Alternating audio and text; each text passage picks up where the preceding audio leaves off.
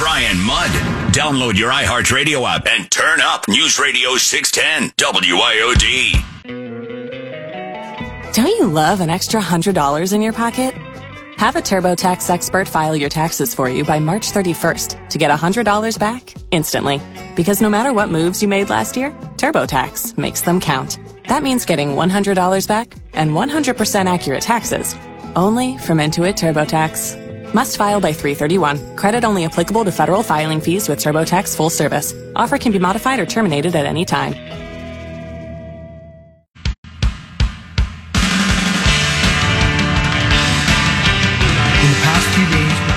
Meeting directly with the unlawful protesters. We've told them they must leave, and we have warned them the consequences of disobeying these rules. There's somebody who sucks at life. I'm sorry. That wasn't very nice, was it? But here's the problem. It gets into what I touched on in my top 3 takeaways today, which, by the way, I have gotten a ton of feedback on that, and I'll dive back in again. Some people blown away that the CDC has managed to bury their own research showing that 79% of people who contracted Omicron have been vaccinated. I mean, the truth is not something that is readily made available for you to be able to digest. But that, of course, has to do with the Canada, amid reports that, hey, maybe they'll be one of these D.C. Freedom Convoys here soon. And one of the real annoyances is the false premise that is embraced, the false premise that these mandates make any sense.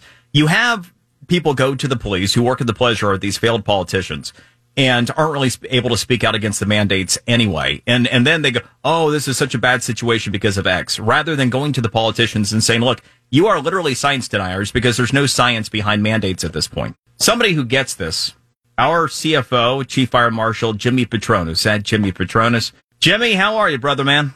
Dude, I don't want to interrupt you. I'm having too much enjoyment listening to you preach. You're nailing it. It's awesome. It's frustrating. It is so frustrating. It is at the same time.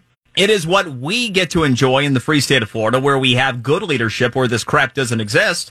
Although in many communities in South Florida, if not for the governor's actions, we would be dealing with some of this nonsense. But I mean, the broader point remains that, you know, there is no science behind any of these mandates at this point. There is no proven efficacy at prevention against Omicron at this point with any of the vaccines. I mean, it's just all nonsense, but you've got this whole culture of, you know, Marxism, mandates, what have you, that's been ingrained. Even Oregon is dropping their max mandate. Oregon. You know, but during the pandemic, our truck drivers in Florida and all over the United States, they were the backbone of the food supply chain, critical food, medicine supplies, you know, and they kept on going while all of us were locked down.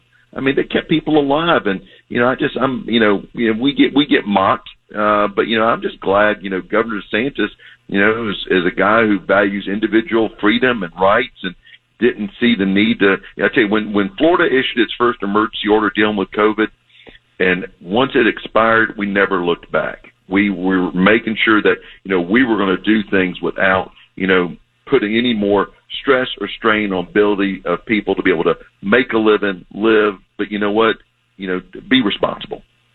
And to your point, I did an analysis earlier this week. Only 2% more Floridians have contracted COVID than the average American across the country during the course of this thing. Only we've been free the entire time. And so you take a look at the end result, it really wasn't any different. And what you're talking about is our state actually followed the science. You know, DeSantis acknowledged after the initial lockdown that lasted, 2-3 weeks, he's like, no, this doesn't work. The science doesn't suggest this makes sense at all. And so we course corrected when everybody else, you know, ended up going the other direction. And in many cases, they still are. On the convoy, on the Freedom Convoy, you've been very outspoken against the actions of GoFundMe.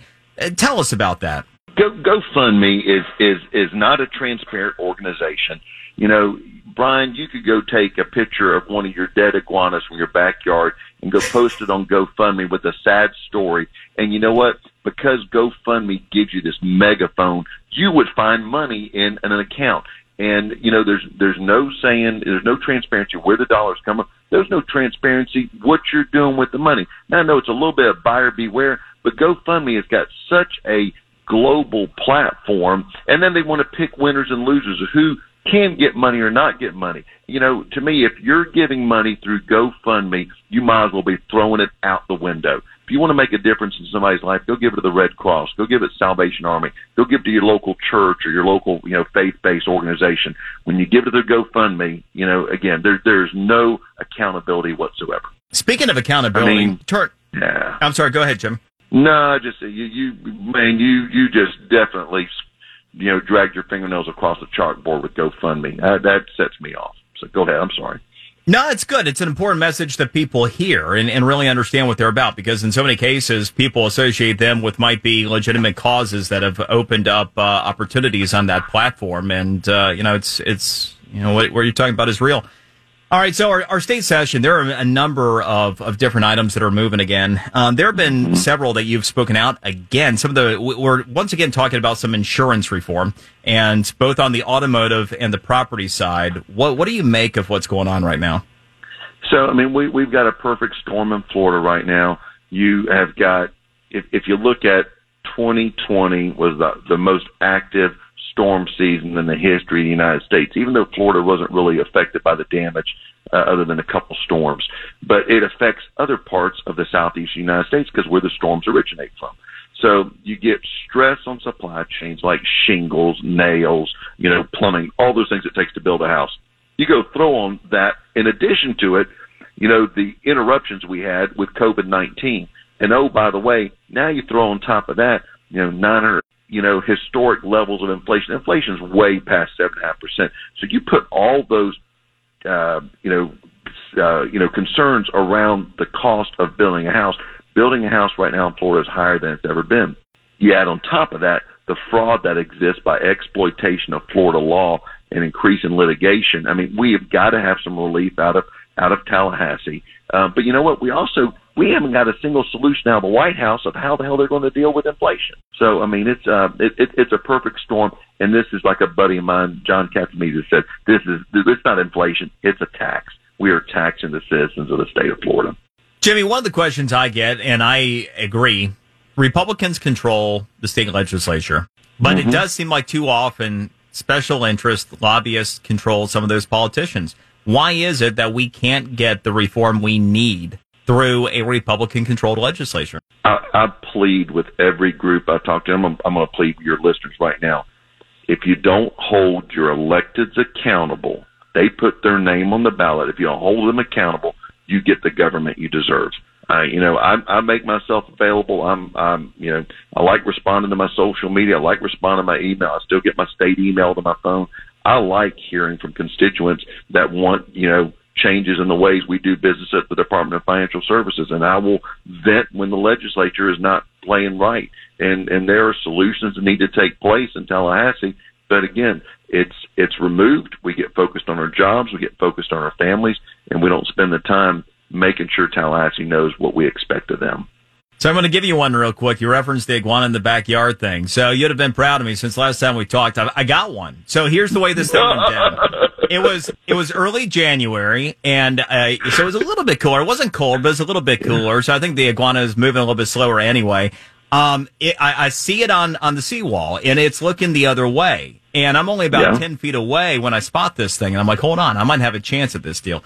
So I make a quick move over there, and sure enough, and it's a big sucker too, I grab the tail, and I hold it up by the tail. The thing's trying to claw the heck out of me, so I'll hold it away from my body, and I'm trying to figure out what to do, because I'm not good at killing anything, by the way. I'm that guy.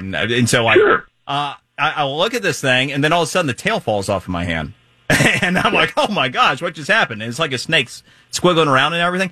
Anyway, I took the tail back to my wife, and she's like, what happened here?